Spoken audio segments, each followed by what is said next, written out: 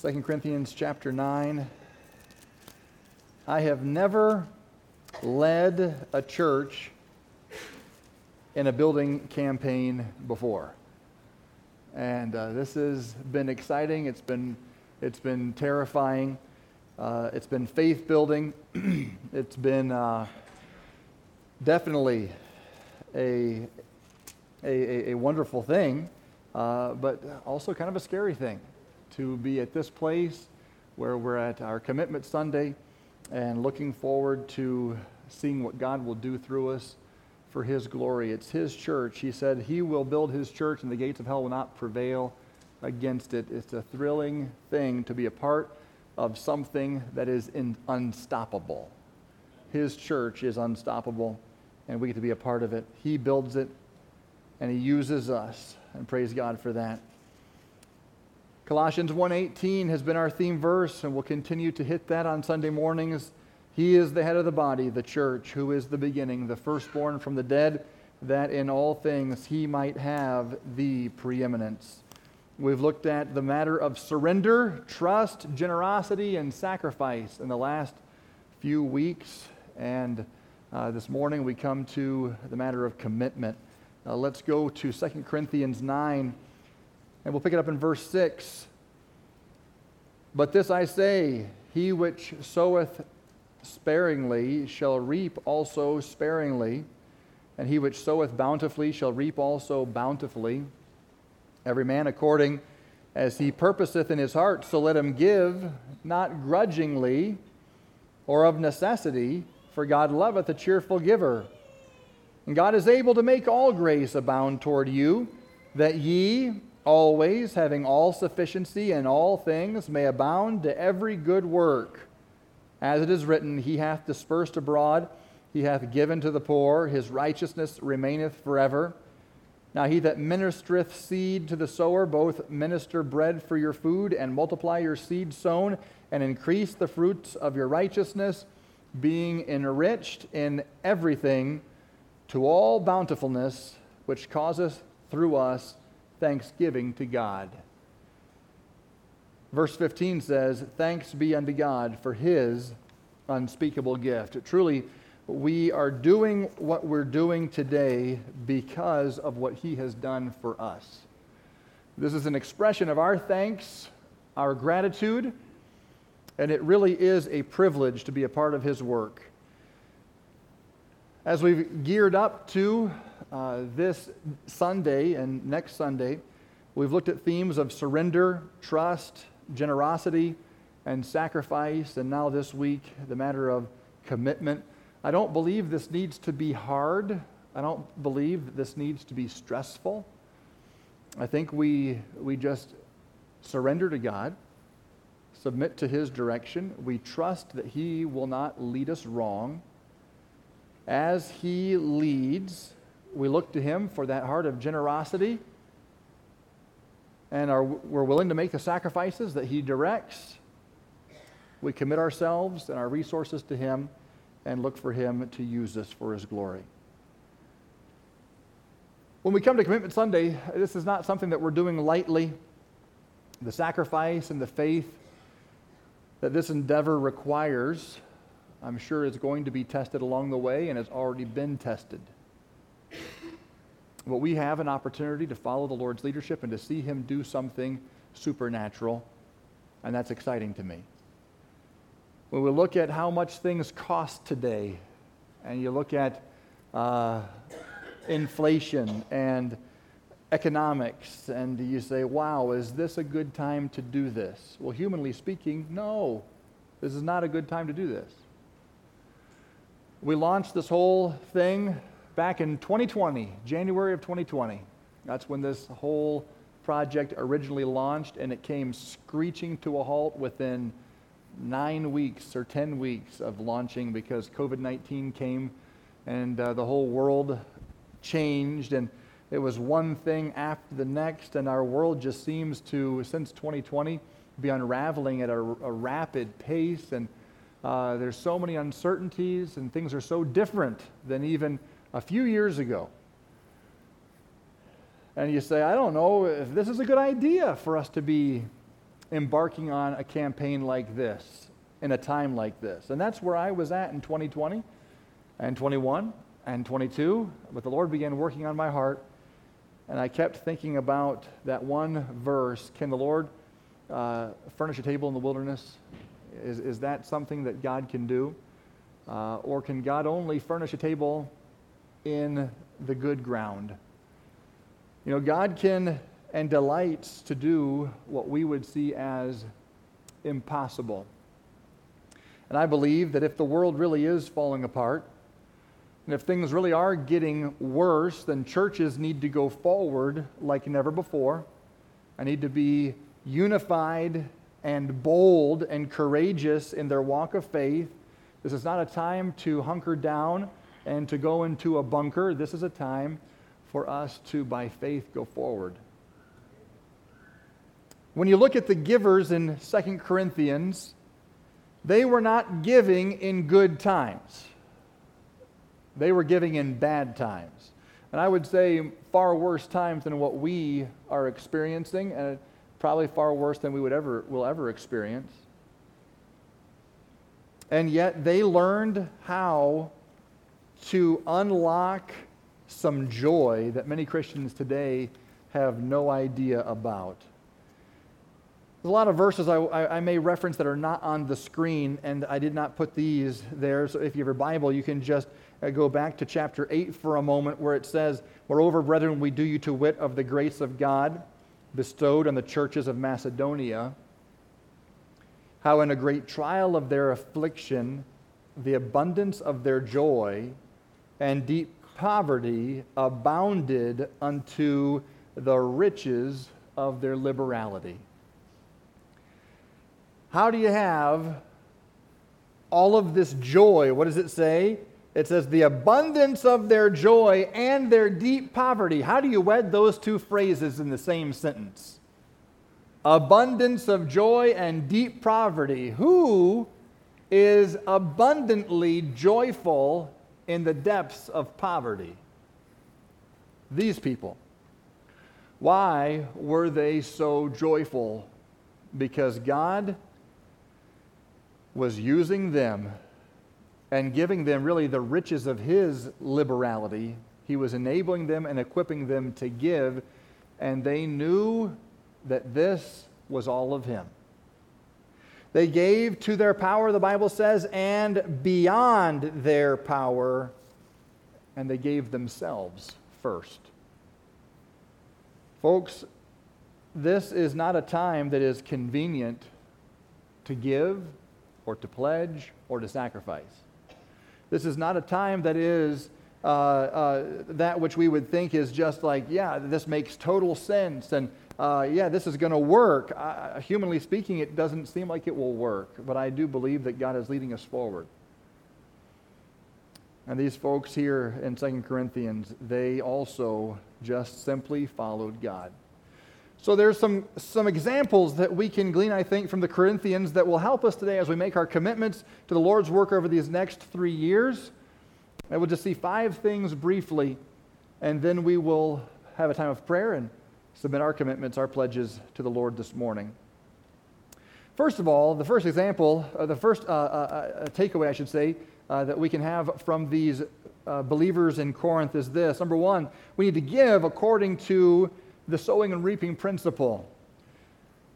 Give according to the sowing and reaping principle. In other words, you're not when you give to the Lord in His work, you're not just giving it all away, and you'll never see that again. You know, boy, I hope I can find some extra cash somewhere because I just gave to the Lord, and who knows what's going to happen. No, when you give to the Lord, you cannot outgive God. He also takes care of you, and you reap according to how you sow. What does the Bible say here in verse 9? He which soweth sparingly shall reap also sparingly, and he which soweth bountifully shall reap also bountifully.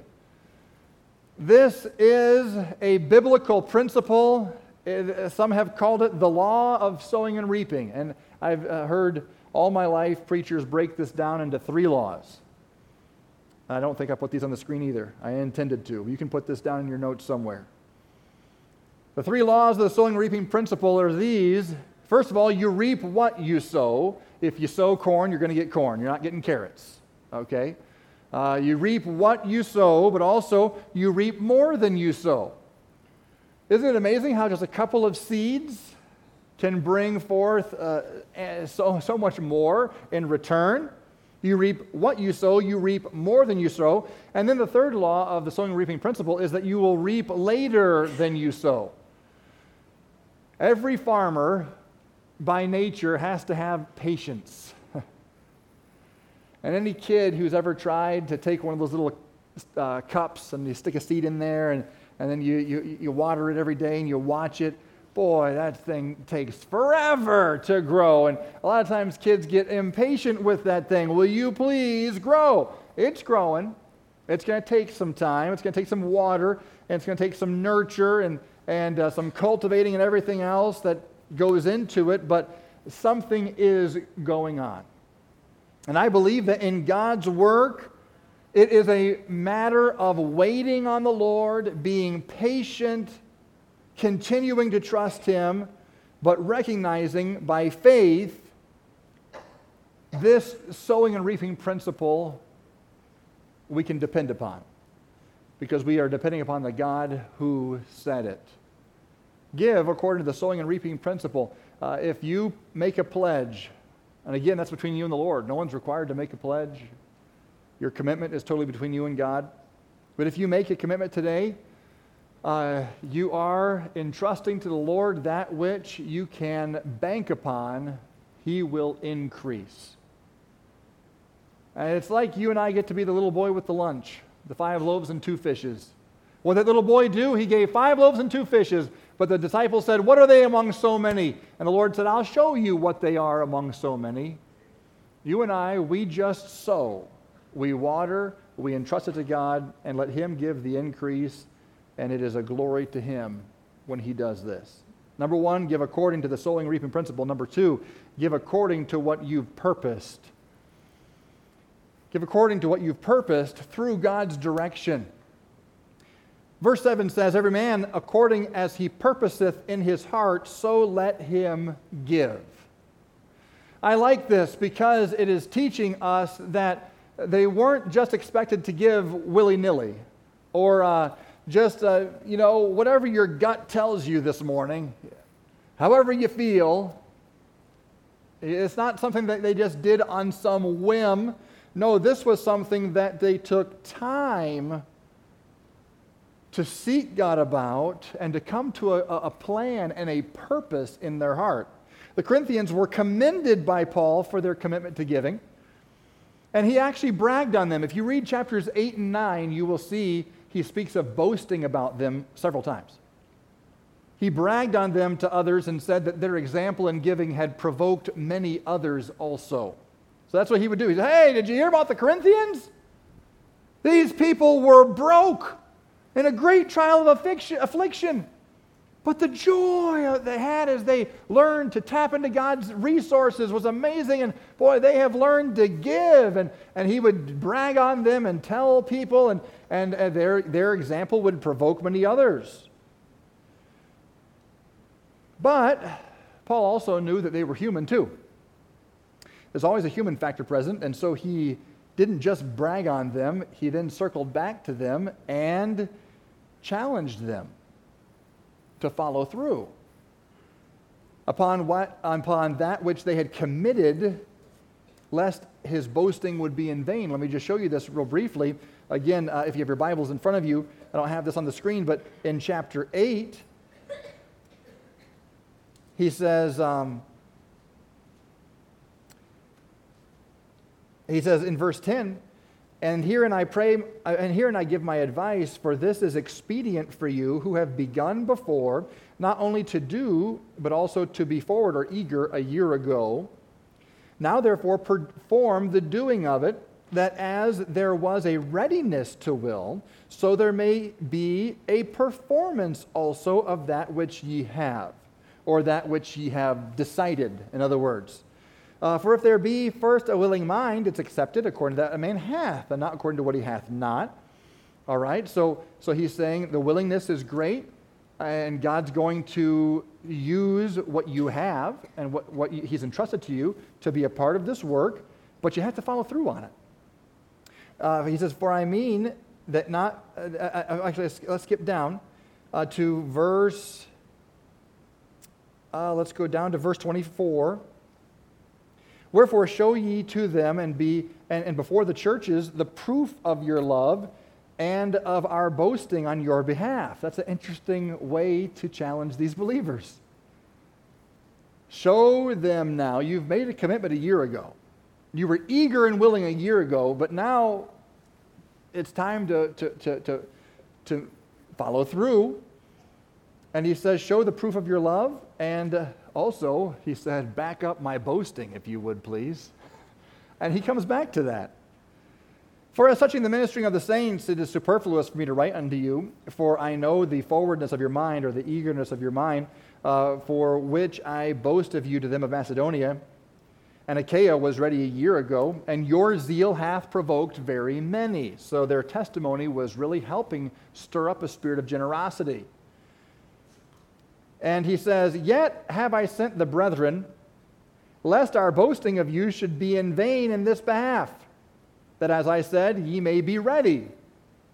Lest haply, if they of Macedonia come with me and find you unprepared, we, that we dare not say ye, should be ashamed in this same confident boasting. Therefore, I thought it necessary to exhort the brethren that they would go before unto you and make up beforehand your bounty, whereof ye had notice before, that the same might be ready as a matter of bounty and not as of covetousness. And then we get into our text for this morning about sowing and reaping. So here's what I would say about this. First of all, there does seem to be a biblical precedent for churches to have some kind of system in regards to pledges or commitments, or as we would say, just to use the word right out of the text, purposes. I guess we could have called them purpose cards. Maybe we'll do that next time. Just take the exact biblical term, write out, stick it on the card, and call them purpose cards. We have a precedent here where there was something that took place a year ago, where they got together, they heard about a need, they got excited about a need, and they expressed in some way, shape, or form. They didn't have color printers, so I doubt it looked like this. And none of them had Pastor Drew's graphics class, so it wasn't going to be like that. But however they did it, they were able to convey in clear terms that there was an expectation of what they wanted to do. And Paul understood this and was so thrilled. And now he's circling back to them saying, I'm still super thrilled, but I also know you're only human, and I want to encourage you, let's follow through. They took up pledges, purposes. In chapter 9, verse 7, he refers to what they had purposed in their hearts to give a year ago. In chapter 8, as we already read, he commends their eagerness to pledge or purpose, but strongly encourages them to follow through on those purposes. So I believe that there is biblical precedent in what we're doing this morning. And some have asked me about that. Some have asked me, is it right for us to make pledge cards or commitment cards? None of us know the future. Doesn't it seem to be presumptuous? And what about the verses that say, if you vow, you shouldn't vow, make a vow at all, or if you vow to your own hurt and change not, how's that verse go? He that voweth to his own hurt and changeth not. In other words, if you do make a vow and it becomes difficult to follow through on that vow, you shouldn't change it. And there's a lot in the Old Testament about vows and so forth. And I would just say, folks, we're not talking about a vow this morning. This is not a vow. And I don't believe that there was any vowing going on here. It was a prayerful purposing in the heart concerning the direction. God gave them this eagerness and a willingness in their hearts to be a part of His work. But for the sake of planning and for the sake of organization, it was good to make some kind of a system, a structure of figuring out what are we going to do and how much and so forth, so they could figure out how far this could go and be organized in the work of the Lord. And so they purposed in their hearts a year ago, and he says, it would be good for us to follow through. Now, let me just say, there's obviously biblical precedent for some kind of system of receiving purpose cards or pledge cards. But there's also a biblical precedent here for churches to motivate their members to participate in giving. All I would say to this is just be glad that I don't do it the way Paul did. Okay? I mean, can you imagine? Hey guys, you guys are something else. I've been bragging to you all over town. Now follow through, buddy. Don't make me look bad. I've been bragging on you. That's essentially what he said. You read it. I read it. That's how he put it. Paul was an apostle. I'm not. I'll leave that kind of apostolic, motivation to him. I do love how he handles Philemon. Have you guys read that? Talk about some motivation. Hey, Philemon, Onesimus, your servant who ran away from you, yeah, he got saved. And now I want you to be really nice to him. And don't forget, you owe me your soul, buddy. I don't think I can get away with this. I wouldn't even try it here. But the Apostle Paul, he kind of took things to a different level. He was an apostle, all right? But I don't want you to think that that's where we're going with this. We're actually not going to come hounding you for your commitment. We're not going to come and say, hey, you're 3 weeks overdue. That's not going to happen. And I'm actually not even going to get up and say, well, I've been boasting on you people to all my pastor friends. Now, don't let me down. You're not going to hear that from me either, okay? But I do think it just points up the fact that there was an expectation, and should be an expectation of us, that what we do seriously. What we purpose in our hearts, we do with the guidance and leadership of the Spirit. We do so prayerfully and carefully. Purposing in your heart has to do with a premeditated, purposeful decision that you have been led to through the Word of God, through the leadership of the Holy Spirit, God giving you peace to move forward. If you don't make a commitment this morning, that's between you and the Lord. That's fine. This is something that you need to have spent time or spend time between, you can put in a commitment card later if you want to, but don't do this without having taken time to truly hear from God and purpose in your heart what God would have you to do. The recipients of Paul's letter clearly sought the Lord about their commitments. They verbalized them, and they were even held accountable to them. They took this matter very seriously. So number one, we should give according to the sowing and reaping principle. Number two, we should give according to how we have purposed in our hearts. Number three, we should give as one who understands the privilege of giving. It says in verse 7, not grudgingly or of necessity, for God loveth a cheerful giver. Folks, we need to recognize that giving is not an unfortunate duty. Oh, bummer. It's time to write that tithe check.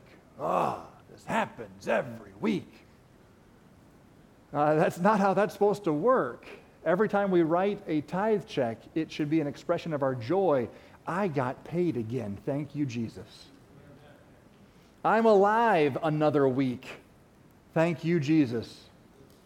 We have so much. We have provision. We have blessings. We have answers to prayer. Where's the checkbook? Let me write that tithe check. It's a privilege to give him the first fruits and demonstrate that he has the preeminence. Thank you, Jesus.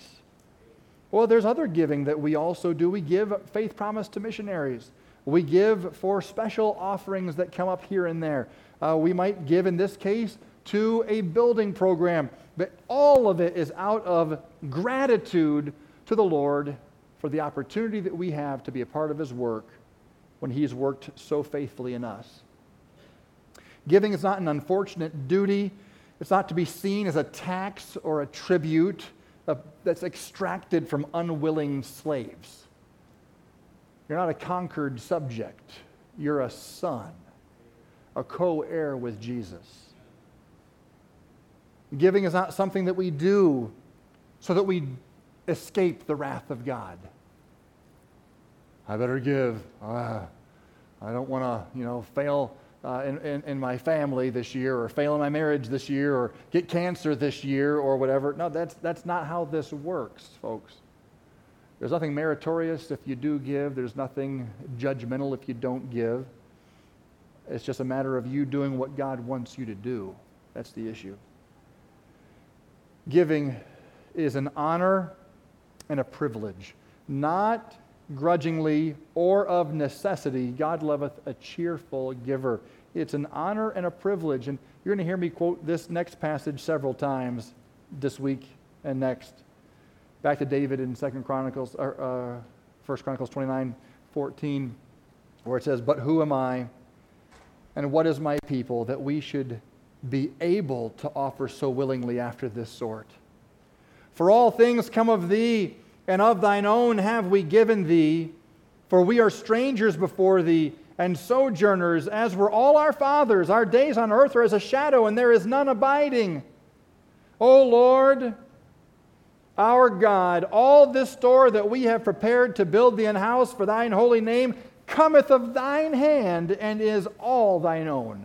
That is the heart of a cheerful giver personified.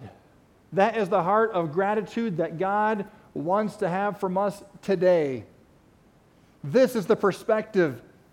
It's not, oh, do I have to be a part of this? That's not how David saw it. He said, who am I? I get to be a part of this? I'm chosen to help build the work of God? Who am I and who are my people? We're just a bunch of strangers and pilgrims who just have walked all over this earth like our fathers have. And our days are like a shadow. There's nobody that's still abiding. We all tend to fade away. The fact that David realizes here he's going to be able to invest in something that would last beyond his days, he was thrilled to death. And he just reminds us, everything I'm going to give to God, it's all his anyway. God loves this attitude, folks. God loves a cheerful giver. A cheerful heart is a demonstration of so many things. A cheerful giver is a demonstration of a mature individual. Spiritually mature, but I would just say giving in general is a demonstration of maturity. You go into the nursery this morning, and you'll probably find a lot of little babies and little kids that don't understand that giving is good. Mine! Mine! And finally grab the doll and smack them with it. That'll teach you to take my doll, Mine! And if I'm going to be good to me, I need to give to me. That's what immaturity says. From the womb, we are immature. And we just believe that what comes this way is good, what goes that way is bad. But as those kids in the nursery mature, and hopefully they end up in the junior church over here, they got Brother Maynard and various ones of you. Hopefully there's a little bit more giving, maybe a little bit, he said, a little bit more giving. They're maturing slightly, and then they get to the Pastor CJ's class, and hopefully there's a little bit more giving as they're maturing. He's like, he's not convinced. Okay, and then as you grow and grow, hopefully you're realizing it is a good thing to give. When I give to my siblings, it's a blessing. When I give to my parents, I do the dishes for mom and dad, that's a blessing. When I help out around the house, life is better for all of us. If I'll pitch in, life will be so much more enjoyable. You begin to mature and realize, oh, giving is good. Now, I will say, some adults never mature. Some adults go to their grave babies in this regard. They never have figured out that giving is healthy and good. But a cheerful giver is a sign that one is maturing spiritually. A begrudging giver, a giver of necessity, that is a sign of spiritual immaturity. And so I don't say that to condemn any of you, because all of us are struggling with this at one point or another, or still struggling. We all of us have even good days and bad days in this regard. We just need to be able to recognize when I am having a hard time being cheerful about the opportunities that God gives me to dive in and give, that I might need to ask God to help me mature in this area. Folks, I want you to be excited this morning. God wants you to be excited this morning. If you came ready to give a purpose card, okay, a commitment card, you ought to be excited about that. It ought to give you joy. And if not, I would say there's some work that needs to be done in your heart. And take some time, even in this service, to say, Lord, give me that mature heart that recognizes the privilege that I have in giving. David's response was, who am I? Who am I that you would choose me to be a part of giving to your work? And in that chapter, they rejoiced and they ate and drank and celebrated, and they just spent so much time together, happy that God would use them in this way. Number 4, give independence upon His power. Give independence upon His power. God is able to make all grace abound toward you, that ye always, having all sufficiency in all things, may abound to every good work. Folks, some of us may be a little scared today. We're excited and we're joyful, but we're scared. Because I don't know how this is going to happen. How am I going to make this pledge? What if something changes? What if I can't follow through? Well, the focus of your faith must not be on what you can do. The focus of your faith must be on what God can do. And that is what Paul did with these Corinthians. He said, listen, guys, God is able. You made a pledge a year ago, and now maybe he was seeing things that made him think that they were getting weak in the knees. I don't know. But he sent people there to encourage them and make up the bounty of aforetime. But he said, I got to help them. I got to help them get their focus on who's going to do this. They're not going to do this. God's going to do this. These people are poor. These people have great affliction, great trial. So I'm going to focus them on the God who is able to make all grace abound toward you. Who were these people? They were people who were in a great trial of affliction. They were in deep poverty. But they were able, through God's grace and His rich liberality, to give beyond their power. The beauty of grace is in these little phrases. All grace, all sufficiency, all things, abound to every good work. And there's that little word that I skipped. Always. Always. This is who God is. This is how He works. And this is what makes grace exciting. I think sometimes we think of a little bit of grace. There's a song, it's a fun song that they sing down south. Just a little more grace to see me through. Just a little more grace. You know, God says, I'll see your little more grace and we'll abound that thing. There's no such thing as a little bit of grace. Grace it comes in one size, huge. All grace, all sufficiency, all things abound always. And so, folks, that needs to be the focus of our faith. We are going to give in dependence upon His power. And lastly, give with an assurance of His provision. When we give these commitment cards, we trust that we have been led of the Lord to this point. We trust we have not been presumptive. We have been directed by His Spirit through His Word. And we know that He has the provision to make this all happen. David said it so well, of thine own hand we're giving back to you. That's what we're doing. He's the one providing. He's the one who will continue to provide. Verse 9 says, as it is written, He hath dispersed abroad, He hath given to the poor, His righteousness remaineth forever. Now He that ministereth seed to the sower, both minister bread for your food and multiply your seed sown. and increase the fruits of your righteousness, being enriched in everything to all bountifulness, which causes through us thanksgiving to God. Being enriched in everything to all bountifulness of His provision, which causes us to thank Him. Folks, I believe that we can give with an assurance of His provision. Faithful is He who calleth you, who also will do it. My God shall supply all your need according to His riches in Christ Jesus. That's what was told to the Philippians. And who were the Philippians? Another group of givers. Philippians 4:19 is God's promise to givers. God will supply all your need. Have you sought the Lord this morning? Have you surrendered to His direction? Has God given you joy and cheerfulness and excitement about what we're doing on this journey of faith? Then I would say it's time for us to move forward.